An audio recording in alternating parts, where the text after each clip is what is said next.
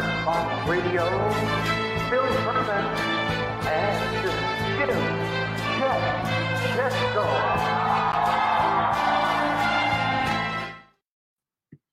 It's Wednesday, August 18th, 2021. Welcome to the Philly Pressbox Radio Roundtable, brought to you by the Irish Rover Station House in Langhorne, PA, and Allstate Insurance in Westchester, PA.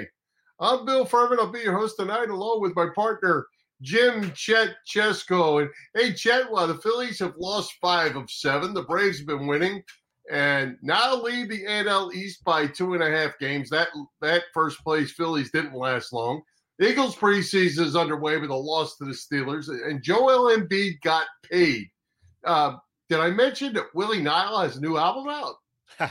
Yeah, Willie does indeed have a new album out, Bill. It's his 14th studio album, and it's a good one. I've been listening to it.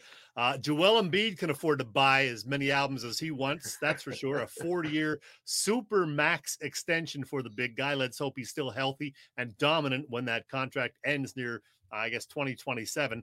And, Bill, the Phillies continue to confound us. I mean, every time you think they've figured it out and they got a easier schedule, they lose to the worst team in baseball. They hit another bump in the road out in Arizona.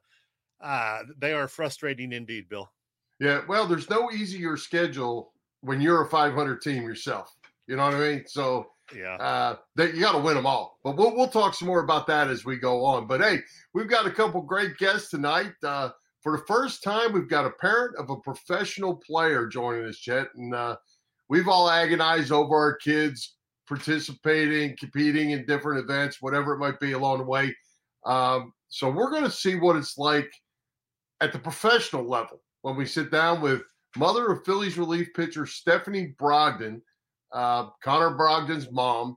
And then, as in the second half, as mentioned in the opening, Willie Nile has a new album, and you had a chance to sit down with one of your favorites. So this is going to be a lot of fun. It's going to be a good one. Yeah, it really is. 2 out-of-the-ordinary guests for our show, but both very, very interesting. I promise you that.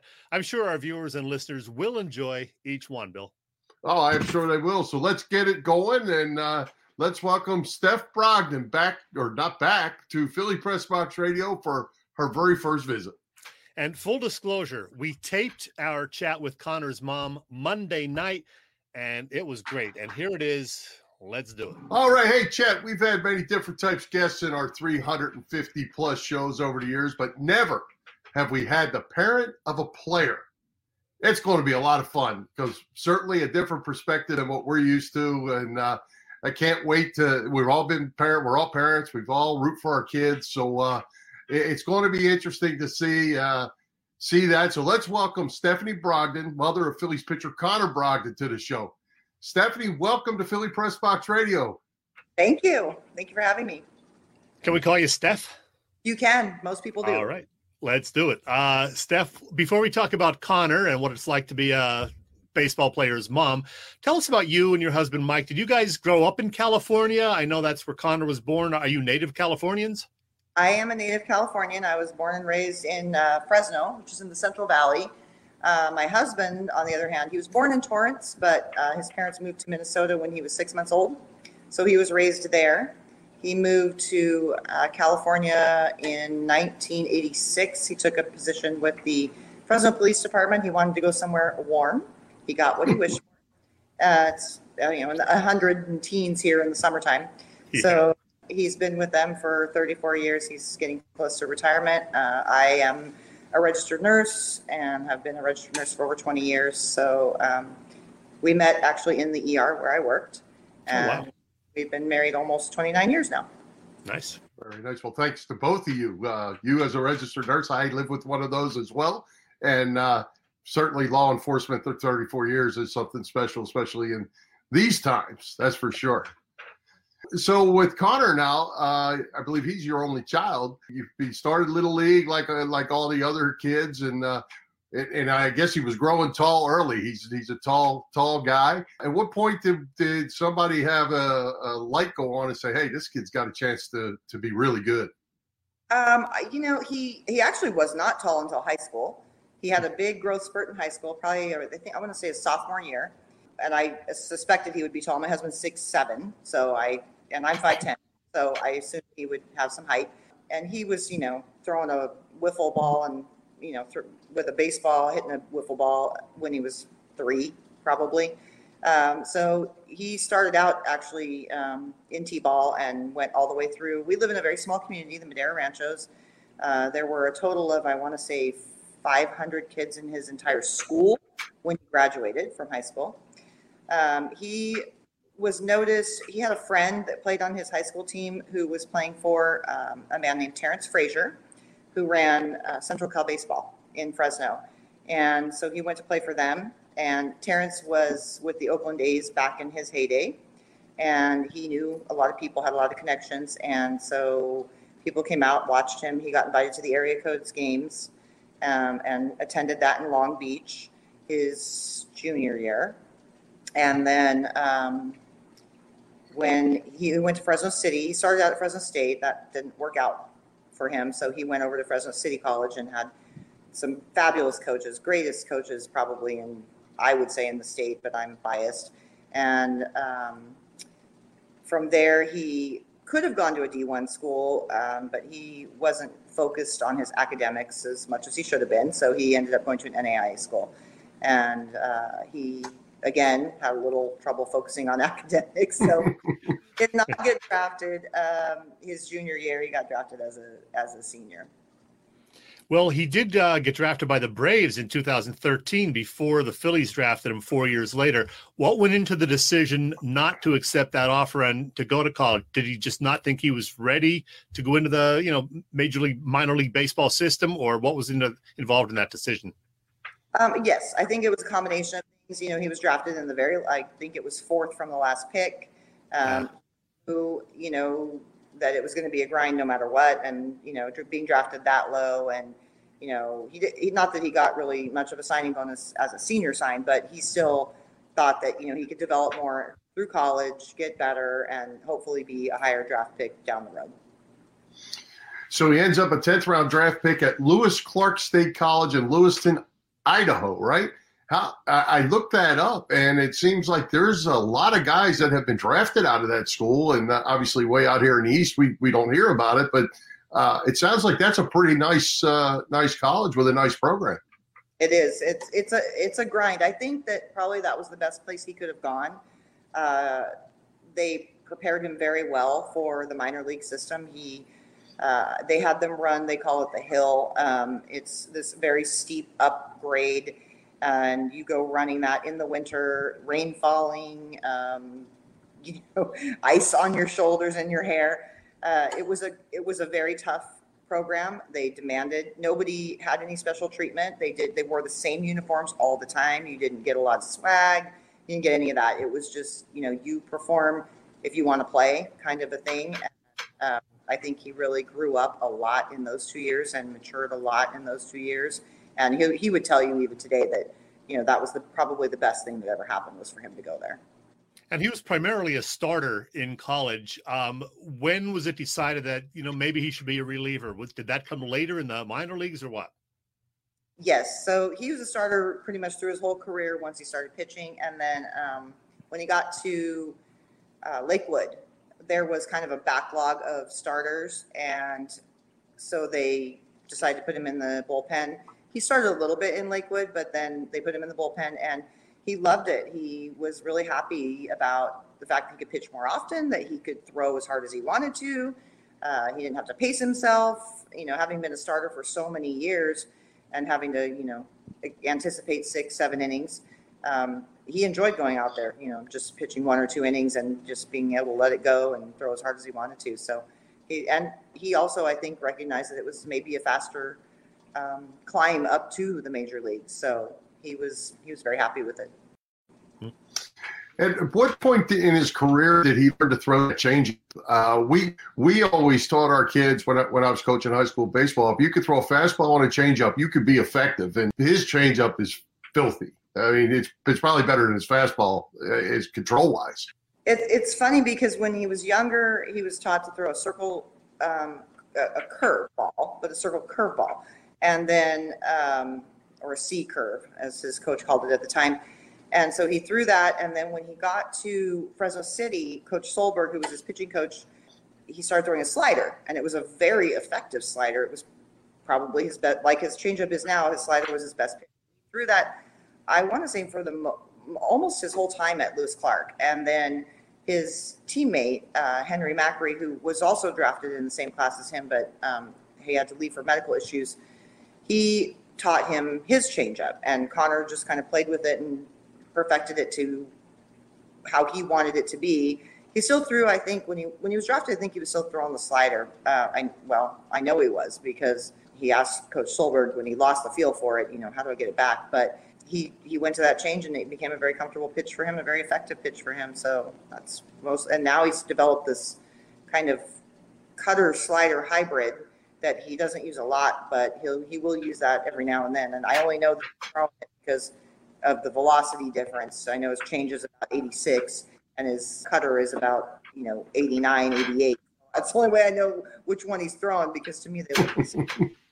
So he makes his way through the Philly system in 18 and 19, and then 2020, of course, comes along and the pandemic messes everything up. He finally gets the call in early August, mid-August, and he makes his major league debut on August 13th. I don't know if you were there, but I think you know what happened. First pitch, gives up a home run. What's going through your mind? Well, that he can only go up from there, I guess. And, I was devastated for him, of course, and we couldn't because of the pandemic. So, right. It was really hard. He's my only child. So, of course, you want to, even though he's an adult, you want to, comfort him and make him feel better. Sure. But I know how he is, and he's going to take that and he's going to beat himself up a little bit, and then he's going to come back and do better the next time. And, he had a lot of ups and downs. It was a roller coaster ride there in the beginning. And then, like we tell him, it's not how you start, it's how you finish. And he finished pretty darn strong out of 2020. Kept, I believe it was the Rays that he was pitching to back-to-back days, and struck him out, and then came back and struck him out again. 1-2-3, 1-2-3. So, he finished strong, and he was the most important thing. Yeah, and it leads us right into this year, where all of a sudden he's third on the team in appearances. He's a rookie. I mean, with a little bit of time last year, it's his first full season. If he didn't have these couple setbacks where they put him on the IL, he's either first or second in appearances there for a while.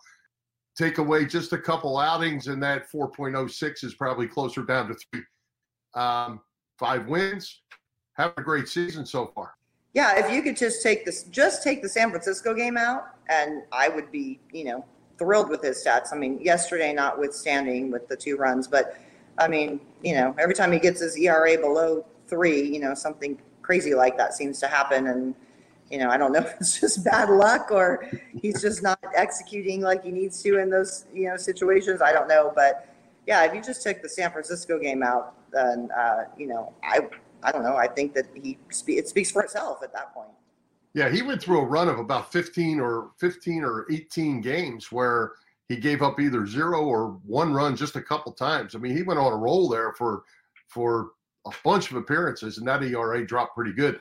Bad part about being a reliever, it only takes one inning, one blip in an inning, and it kind of blows your ERA up. Hey, when you're watching a game like what happened on Sunday, when your son is pitching and it looks like he's out of the inning with what should be a called third strike, the umpire doesn't see it correctly. The guy gets on base. There's a 2-run homer given up by Hector Neris shortly after that. What's a parent going through when they're watching something like that? Are you screaming at the TV? My husband was.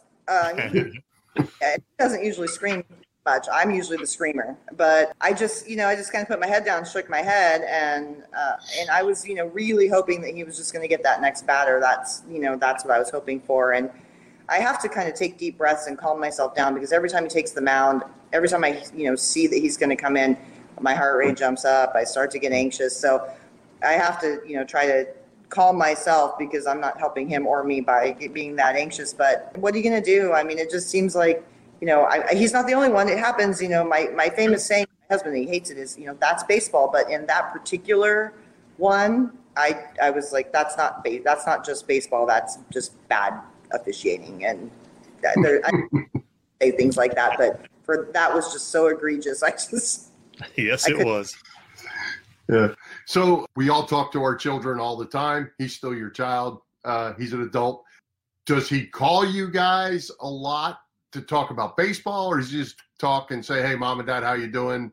You know, you going to the beach kind of thing? Or is baseball kind of an off-limit topic for you guys? You know, when he's home, he will come over and we'll talk about stuff, baseball or whatever. He's not opposed to talking about anything when he's home. I think he's so busy when he's away, and he's got so many people, you know, talking to him and texting him, and so many people wanting to go to his games and, you know, ask about tickets and things like that. This doesn't have a lot of time. So we try to respect that and not overwhelm him. You know, we text here and there, and, you know, my husband's really good about, like yesterday, you know, sending him an encouraging text, you know, that, you know, this is what it looked like. There's the video. This is what Joe looked like when it happened. Things like that. So we don't talk to him very often when he's there. We understand that he's at the field so much, and he's an introverted type of a person. So when he's done with all of that activity at the field, then he likes to go home and decompress and relax a little bit. So we don't get into it a lot. And I know nothing that I'm going to say after yesterday is going to make him feel any better. It's just not. He's going to have to work through that himself. And he typically does. He's that kind of kid that just says, all right, well, that didn't go well. And he might beat himself up for a little bit, and then he, you know, gets back out there and tries to do better. So he grew up in California, as you did. How has he adapted to life on the East Coast and Philadelphia, where the fans can be a little rough sometimes? How does he like Philly? You know, I think he loves the city. It's, you know, it's a beautiful historical city. When we went back there this year for the first opening series, you know, we loved it too. The fans, I think, you know, he's got a lot of good fans, you know. Sure. That I think the hard part is, like, on social media is the worst thing ever, because they will literally tag him on Twitter. He doesn't go on there to search things out, but if you know, he's tagged and he gets a message that somebody tagged him, and he'll see, you know, that somebody said something negative. Of course, that's got to affect him. He doesn't tell us that, but I'm sure that it affects me. I know that. I mean, there was somebody tweeted something yesterday about, too bad you didn't take a line drive to the head before that home run.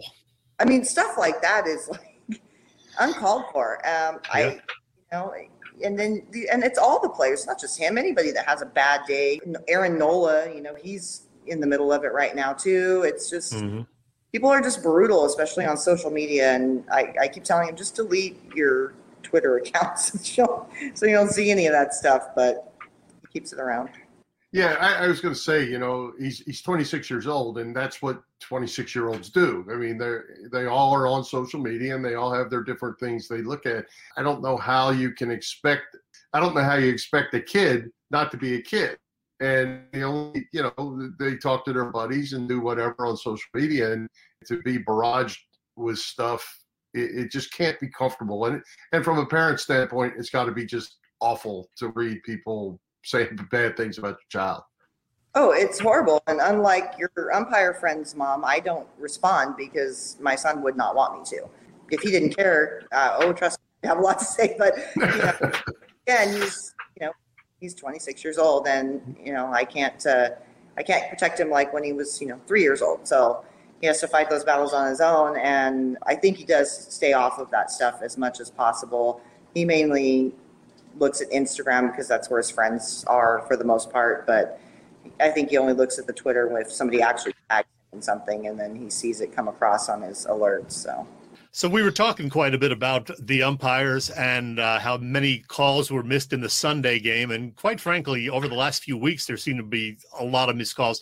What are your thoughts, Steph, about eliminating the home plate umpire and going with the digital box and having the balls and strikes called that way? Yeah, it seems like it's been the whole season. And has it just been the last few weeks? Because it seems like the whole season. Yeah, it's not a great season. It's almost an anomaly when I go, wow, he's doing a really good job. Yeah, it's true. That seems to be the exception. You know, I'm torn because if they eliminate them and they go with the robo-ump or the technology, then your pitchers obviously are going to have to be more refined. You're not going to get those almost there calls. Right. But they're not going to miss the ones like what happened yesterday. So it's a toss-up for me. I was mad yesterday, so I was like, bring on the robo-umps on my little Facebook post. But I mean, I think that as egregious as some of the games have been this season, I I think that they're going to move in that direction. I don't know how they cannot. And it's surprising to me that that the umpires aren't trying to be better because of that they could, or maybe they want that. Maybe it just makes their jobs easier and they don't get yelled at as much if they have something in their ear saying that's a strike, that's a ball. And then, nobody can blame them at that point. So the Phils are off to the West, Arizona and San Diego. You and your husband Mike making a trip, hopefully, where you're going to get to see Connor for a little visit. You're going to both series, I guess, and will you actually get to spend some time with him, or are they mainly busy other than, after game stuff? He usually has time for like a late breakfast. He wants to sleep in a little bit because he has the late nights. And so we typically are able to meet him for a late breakfast, early lunch before he has to report to the field. The game's in so late that we usually can't meet him for dinner or anything like that. And he's there now, but I believe he's got some friends there. He's friends with Tyler Gilbert, actually. Oh, wow. For the no-hitter. Nice. In one of the spring trainings, maybe 2019 spring training. They were roommates, and so they're buddies. They keep in touch. So I'm sure he's probably meeting up with him. And then his friend who he grew up with out here, he was a non-drafted free agent signed for the Giants organization, and he was in their minor league system and had to have Tommy John this year. So he's been rehabbing there at their facility near Phoenix. So I believe they're going to get together and have dinner or something like that today too. So last question from me. The Phillies have this little West Coast trip, and the schedule does get easier pretty much after that. As we speak on Monday, they're a game out of first. Are they going to win this division? Sure, of course. Absolutely. I love it. Steph, we certainly appreciate you coming by. It's a lot of fun. And like I said, we've never had a parent. This is cool to me because having been a parent of guys that played and coached a whole lot of kids and parents, this is really cool. So congratulations on Connor getting to the big leagues. And again, thanks to you and Mike for your service and everything you guys do. Well, thank you guys for having me, and thank you for being supporters. And we love it. We love it when people support, the players. And I think I speak for all the families, all the parents, when we say, the more people that support them, whether they're doing good or bad, is, that means a lot. Hey, Chet, how much fun was that? Yeah, that was pretty cool. She's a nice lady. Glad that we got to know her a little bit. And yeah, you know what it's like being a parent of a child who competes a lot. It can be agonizing sometimes. Oh, absolutely. And you could even hear a little bit in her voice as we were talking about the Sunday game, that some anxiety, in her voice just from watching the game. And in her case, or their case, her and Mike, that's probably like an every 2 or 3 day feeling, because that's probably when Connor's going to pitch, is every couple of days. He's going to go get on the mound, and she's as nervous every time he goes out there as she was on Sunday. So it was really cool getting her perspective of how life goes, though, as a parent, because we always want to talk about the game, but that's not necessarily that's his job. He don't want to talk about his job. And shame on people, the so-called fans. You make ridiculous comments on Twitter or elsewhere on social media, and that's not right. The players out there are trying. You don't have to make it personal and, wish harm on the player. That just drives me nuts when people do that. Yeah, and it's bad because, as we know, especially in a place like Twitter, you don't, you're not accountable for anything. So you just run that mouth, and whether it's the player himself or the parents or spouse or whatever that has to read that nonsense, that's no good. Yeah, damn social media. Hey, let's talk a little about the Phillies. They got this important West Coast trip. We assumed the Arizona games would be easy. You win 2 out of 3, but all of a sudden you lose the first one, a game you shouldn't have. The D-backs throw out some goofy bad starter, and the Phillies can't hit him. It drives me nuts that we see that so many times where the Phillies just don't hit a guy that they should be, crushing. Yeah. I was thinking about that today, and I was thinking, kind of putting it in football perspective. There's offense, there's defense, and there's special teams, right? In football, you talk about, I think in baseball, it's come down to, you have offense, you have pitching, now have relief pitching, and you have defense. You have four phases of the game, and the Phillies never seem to be consistently able to put all four phases together.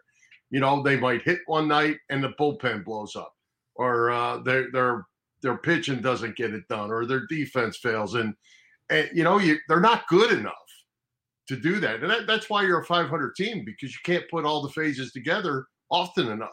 We keep hoping it's going to happen. Maybe it will happen by September, and hopefully they'll still be right there, a game or 2 or 3 out, because as we've been saying, the schedule is in their favor. But Joe Girardi said, "Hey, quit talking about the easy schedule. You got to go out and win these games." Even though some teams you think have given up, the players themselves are still trying to win when they go out there, and we saw that last night in Arizona. Yeah, I mean, you can't, like I said earlier, when you're a 500 team, there's no easy games because you're not that good to begin with. So, and especially when you're playing in the major leagues, well, we're seeing it, in this division, you're only 2.5 games behind the first place team. And the last place team's kind of out of it, but the fourth place team is still only a handful of games out as well. So, they can win or lose every night, but that's why you're 500. They got to be better and be more consistent. And our buddy JR keeps pushing Bryce Harper as an MVP candidate. He just posted something now. I'm sorry, he has been playing well. He's been hitting well, but he's not up there with Tatis or Muncy just yet. He's got to keep it going, and maybe get those RBI numbers up, get the home run totals over 30, 35, but right now, no, he's not an MVP. No, he's not an MVP this season, but I tell you what, he's having a nice season. And the fact that he's hitting 300 or very close to 300, he's hitting his home runs. He can't help guys aren't on base. The RBI thing is really statistically is a killer. But the fact that he's, I think he's having a really nice season. He's not having an MVP season, but he's having a really, really nice season. He's getting on base a lot. What's hurt him with the RBI thing is I think 18 of his 21 homers or whatever have been solo homers. So, right. And one thing that is hurting right now is Rhys Hoskins being out, because Hoskins was hot and now he's been out the last week and a half. Hopefully he'll be back later this week. Nothing definite yet on that front, but they need some guys around him that can hit. And right now, McCutcheon's again just still struggling to get back. JT's been inconsistent, so need some guys hitting around Harper. Yeah, and I think that leadoff spot has been a problem all year. McCutcheon didn't get it done. Odubel was in that spot and really picked it up and got really hot for quite a while. And then got cold. Then he got cold, and then Segura was hot in that spot for a little while. Now he's cooled off. They just haven't had that consistency in the first and second spots for Harper and for Hoskins. Hoskins probably a little bit more to drive in runs. And speaking of Hoskins, I mean, this thing went from a weekend rest period to a week and a half, 2 weeks. I don't know what the extent of that injury is, but it's getting to be a long time. Yeah, at first they thought he would avoid the IL, but then he ended up going on it. And I think that can officially end in the next day or two. And I would love to see him back for the San Diego series this weekend. But we don't know anything definite on that front. And what about your boy, Alec Bohm? I know you're saying, hey, he's still technically like a rookie. He's played less than a full season, but he's essentially been benched the last week or so in favor of a journeyman, Torreyes, playing third base. Yeah, well, Torreyes is doing a good job. I got no problem with that. Bohm's going to hit. He's just got to get in the lineup. And but Didi came back.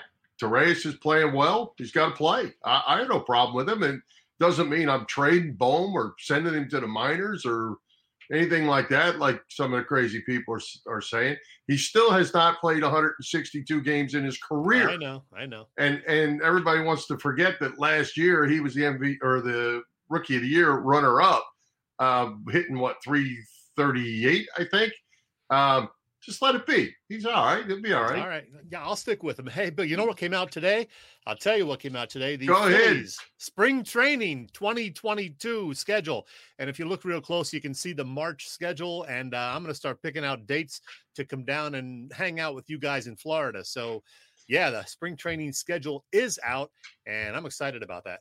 Yeah. I took a look at it, too. And you know what caught my eye, Chet? And I don't know if I'm just not thinking right, but it just doesn't look like many home games. Just doesn't look like many games, and it's over.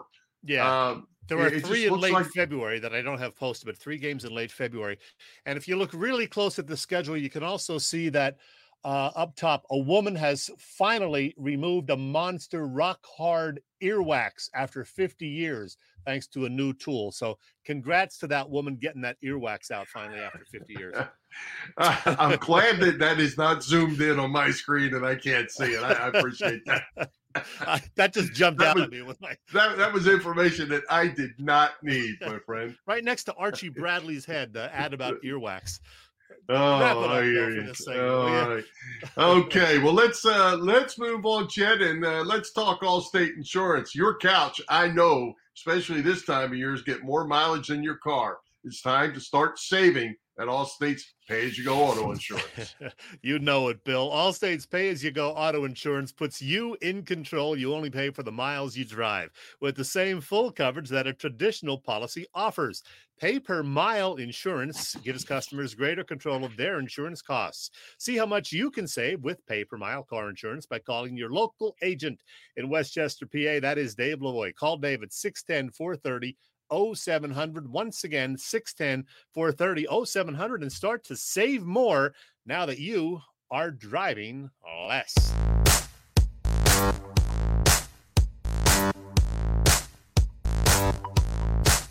Hi, football fans. This is Merrill Reese, and you're listening to Bill and Chet on Philly Pressbox Radio. It's good!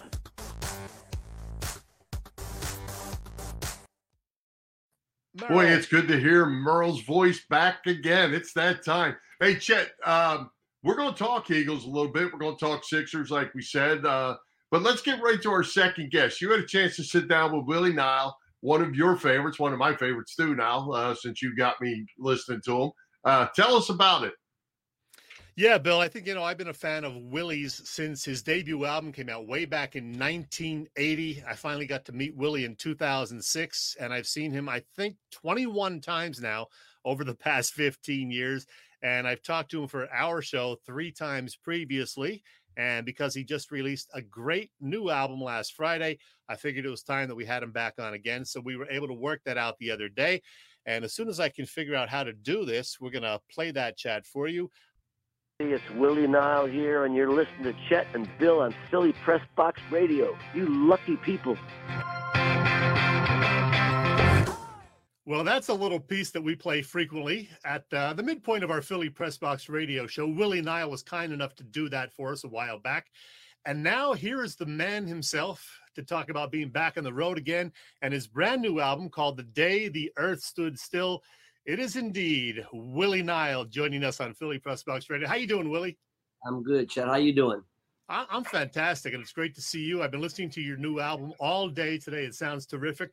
We're going to talk about that in just a minute. But before we talk about the new album, the pandemic, which is still unfortunately messing with all of us, has been tough on everybody, certainly on musicians. I was fortunate enough to be on hand for one of your very first shows back in front of a live audience. That was at the Ardmore Music Hall in Philly in late May it was. And I remember you mentioning at least a half dozen times that night how great it was to be back with people performing in front of an audience. You love doing live shows, don't you?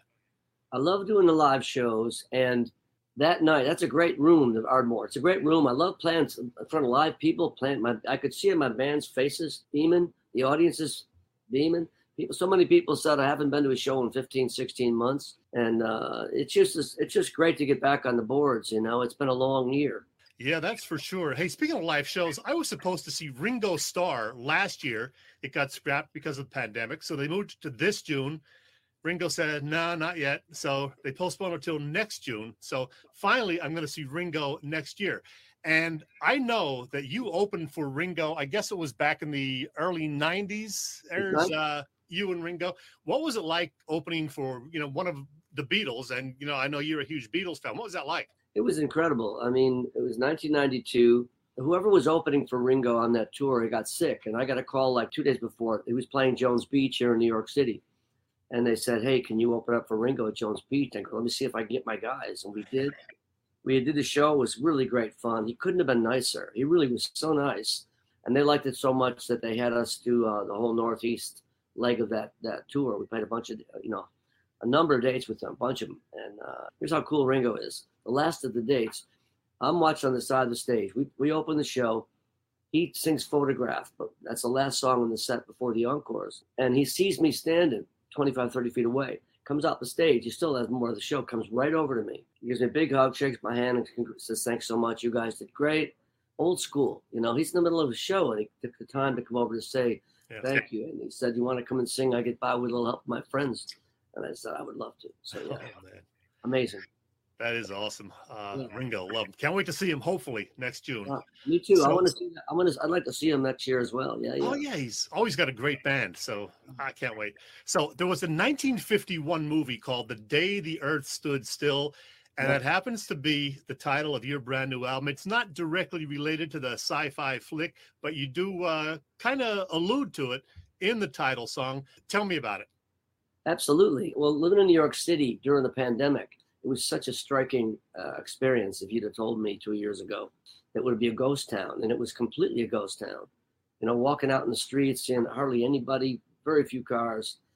And the whole thing struck me as it's like The Day the Earth Stood Still, the great old sci-fi movie. It inspired the song, and I wrote it. And, you know, the day the earth stood still, the day the earth stood still, I saw grown men cry, making out their will, the day the earth stood still.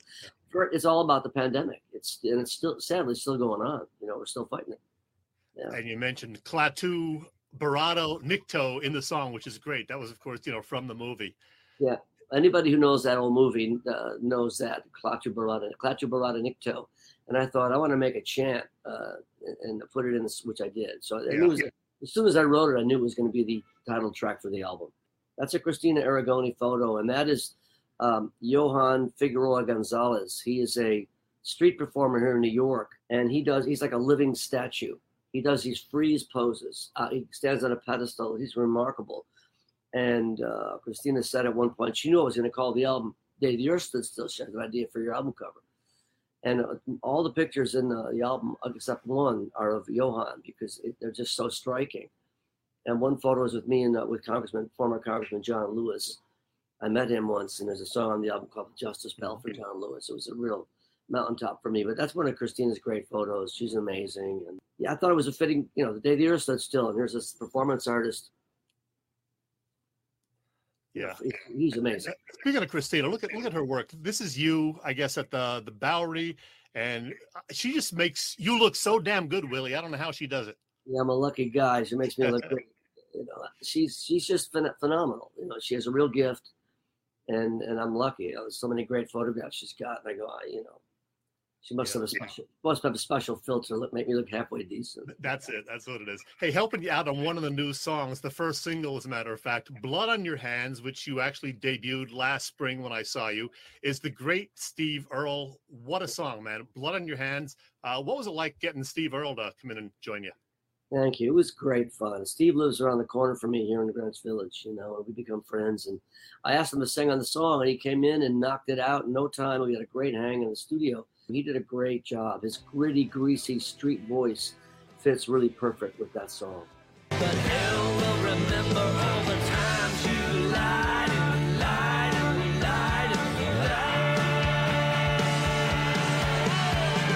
Blood on your hands, blood on your hands. You can't wipe it off with your one-night stands. Blood on your hands, blood on your hands. There's little old ladies dying in the heartlands. It is awesome. Hey, back in the late 70s, Willie, I was a fan of this band, Detective. I had the first two albums, loved them.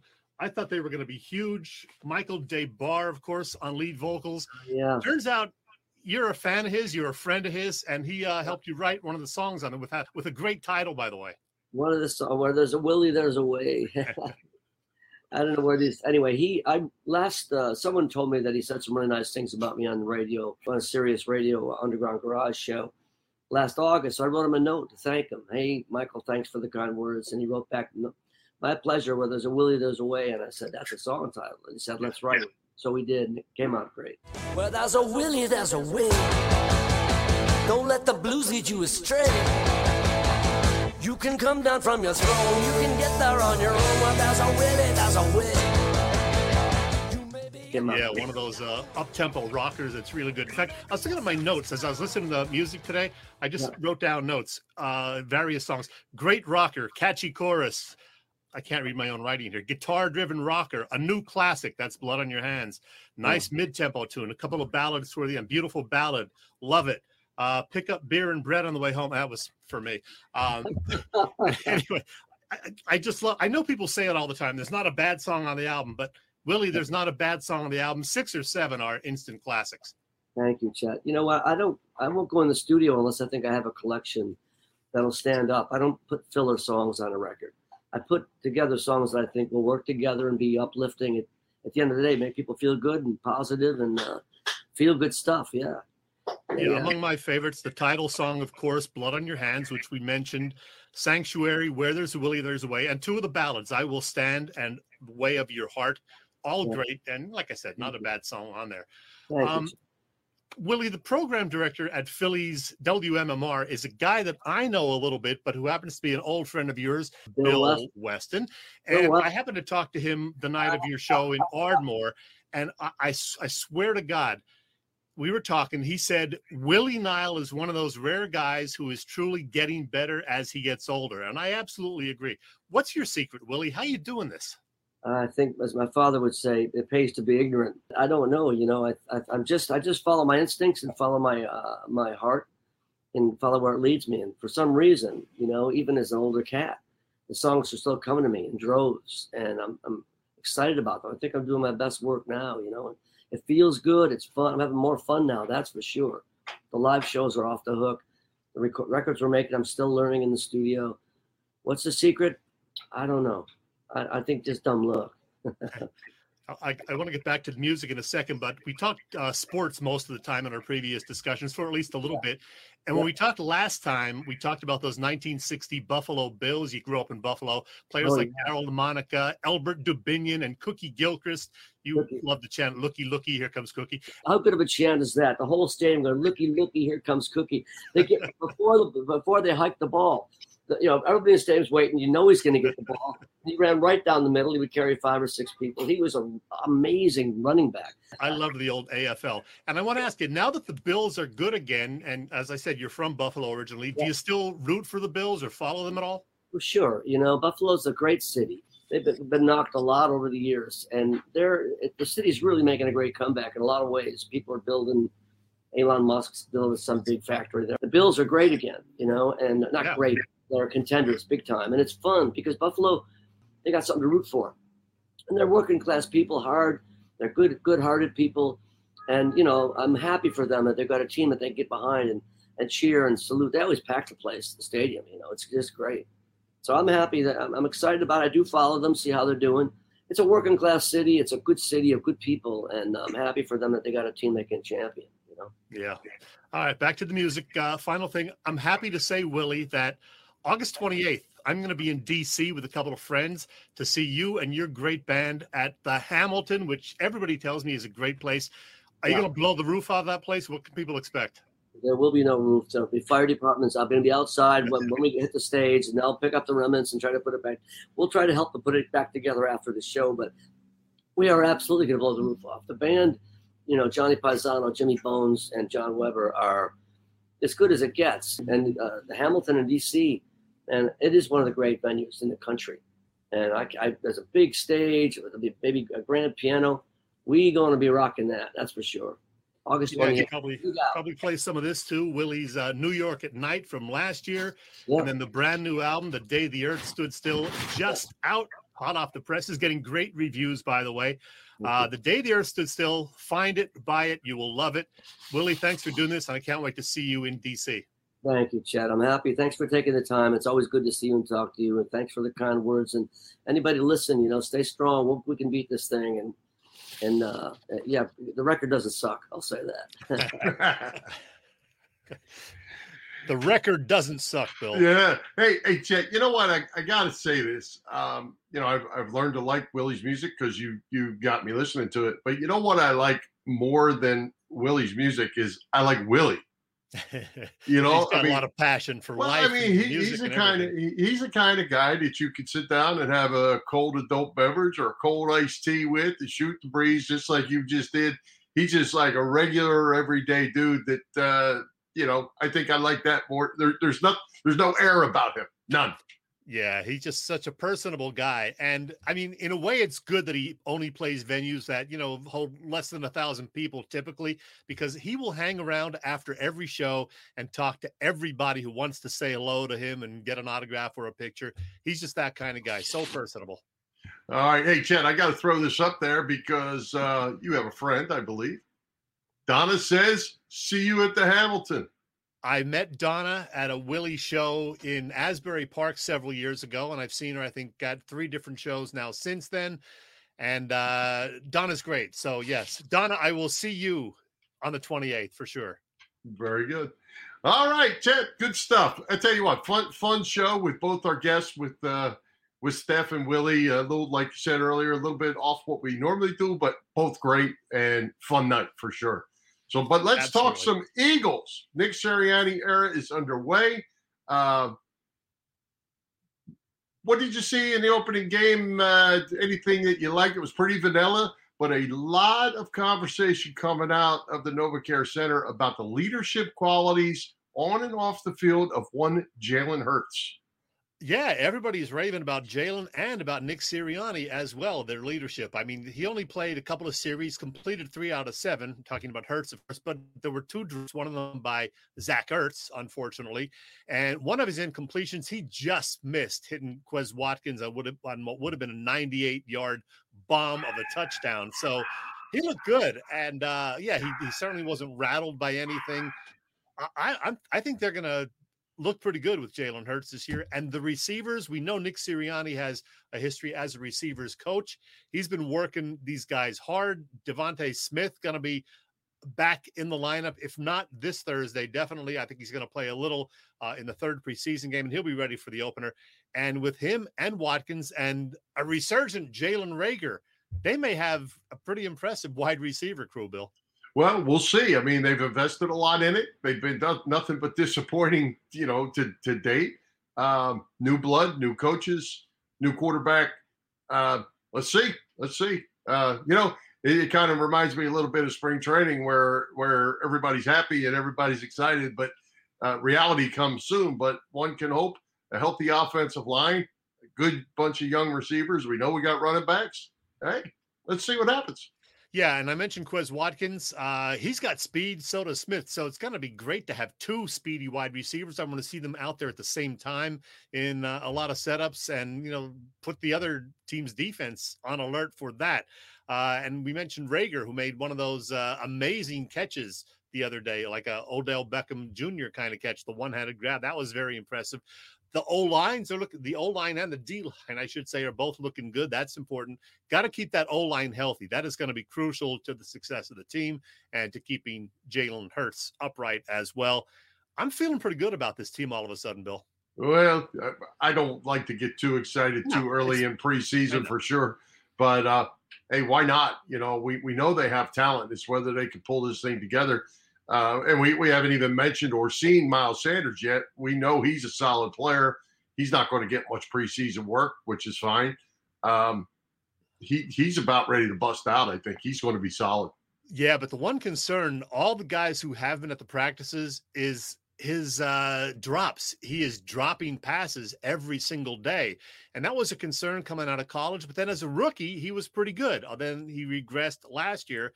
And apparently he's still having that issue this year. So, yeah, he's got to hold on to the ball a little better, catching it. And, of course, you know, when he runs with it, not fumbling as well. Well, right. Or he ends up being a 2-down back, or he ends up not being the premier back. I mean, it falls in his court, as they would say. No pun intended. But a lot of we got to play defense. Jack, got to play defense. I know. Hey, we got a linebacker this year. We got another DB. So, you know, hopefully things will look good. And the new D coordinator is getting rave reviews as well. So that's good. Yeah. Well, we'll see how that plays out as we get a little further into the preseason. They start to, you know, show a little bit more on both sides of the ball, and it won't be long. September 12th? We're geared up. That's 3 weeks away. Yeah, and it's going to be weird. They have the off week this year between the third preseason game and the opening week of the regular season. That is something new and little going to take some getting used to, but it'll be fine. Well, yeah, and that's because they added the regular season game and deleted a preseason game. So, yeah, it's going to be fun to get the season up and running. And, of course, college football is getting up and running too, which always excites me. And the Nittany Lions opening up on the road at Wisconsin. That's a heck of an opener. And then I believe it's week 4, Auburn comes to Happy Valley. So going to be fun times for them as well. Yeah, we're going to have to talk a little Penn State football soon, Bill. We will. All right. Chet, want to move on and talk about that Joel Embiid, your boy. He got paid to the tune of 4 years, $196 million supermax extension through 26-27. You like it? Hey, they had to do it. I like Embiid. I like the fact that he wants to be a Sixer. Hopefully ever. No, he wants them to try to win a title. The one issue, of course, is what's always the issue with him is his health. Can he stay healthy? Boy, I hope that he's still around and a dominant force in 2027 when this contract extension ends. Nice to see him getting paid. These salaries are just ridiculous, but boy, I hope that they can build around him. I hope the Simmons deal, some sort of Simmons deal gets done because, as we've discussed, I don't want him back. But I do want Joel Embiid around, and I want him to stay healthy. So it's going to be interesting the next couple of years with this Sixers team. Yeah, I mean, I guess I'm on the health thing too, and the rest days and all that nonsense. But man, you invested $200 million in a player. He better pay out. They got a long time. The franchise has said it is or it isn't with Joel Embiid. And I told you before, they won't win with him. And I'm sticking to that for now. But you hope you're wrong, right? Oh, absolutely. Absolutely. I have no problem with the guy, except he needs to be on the court more. That's all. He's a great player. I believe he has the highest average of anybody for points over 36 minutes, which is what, most players are playing nowadays. He's averaging over 29 points per 36 minutes, which is, pretty amazing for him. And let's hope he can play 36 minutes for pretty much every game over the next 6 years. Yeah. Well, and now, they got to surround him with better players. They got good players. They got to surround him with better players because the other teams in the league have, they're building these super teams and they're going to continue to build them. And we know that him by himself or him and Simmons and Harris don't appear to be able to be the ones that can get it done. So they got to spend more money and figure out how to get the right guy that wants to come here. And from an Embiid standpoint, maybe I'm going to say something that's not all exactly fair. He needs to make the other players around him better. Maybe not fair, but if they're going to win, that's going to have to happen. Yeah, and I know he wants to, and let's hope it happens. So go Sixers. Go Sixers. Hey, nothing bad about talking Sixers in the middle of August, right? That's right. Before you know it, it'll be October, and they'll be playing preseason games and regular season games. That's right. Be here before you know it. All right. Well, hey, Chet, let's give a shout-out to all the shows over at the Edge of Philly Sports Network, which we are part of. This episode is being streamed live across Facebook, Twitter, YouTube, and now on Twitch. You can also catch all the action on www.eopsports.com. Help us out by hitting those subscribe, follow, like buttons, and always share with your family and friends. In addition to this great show, check out our affiliates, including the Broad Street Bully podcast. That's every Monday with Drew, Jeff, and Doyle talking Flyers hockey. Lax Philly getting ready to start going live. Kevin, Gary, and the team covering everything lacrosse from Philly and beyond. They got great stuff too. Edge of Philly Sports Live. Joe, Freddie, Big Al cover 4 for 4 and so much more Philly sports. Watch them live every Wednesday night. It's 9:30 p.m. Eastern time. That'll be tonight. I think they're filling in for each other because they get some vacations going on, but they'll be live tonight. Bird's IQ, Kyle and Eric Quinn, they have returned. I believe they had a Tuesday night show this week, but they will be Mondays during the season at 7 p.m. And the Patterson Avenue Fanatics every Saturday morning, 9 a.m. Wake up with TK, Marks, James, Dave, Paul, and Damon, and get your Philly sports talk on. And if you miss a show, no worry. Grab the podcast at all the major platforms all over the place. And hey, speaking of Mr. Marks, Joe Marks, he's got some serious medical issues going on right now. So we want to send a lot of love and best wishes to Joe. Hope everything works out well for you, Joe. Yep, Joe's a good guy, and we certainly wish him the best. Hey, remember, you can stay up to date on all that Philly sports chat by visiting EOPsports.com. They have great articles. A huge newsletter comes out every Friday. All you have to do is sign up, and it is free. Comes right to your mailbox. Mm-hmm. All right, Chet, great guest tonight in Stephanie Brogdon and Willie Nile. Who is coming to Philly Pressbox Radio next Wednesday? Well, Bill, on the schedule next week, a return visit from the soon-to-be ex-Philly Inquirer Phillies reporter Bob Brookover. Haven't talked to Bob in a while, so we're going to have him back.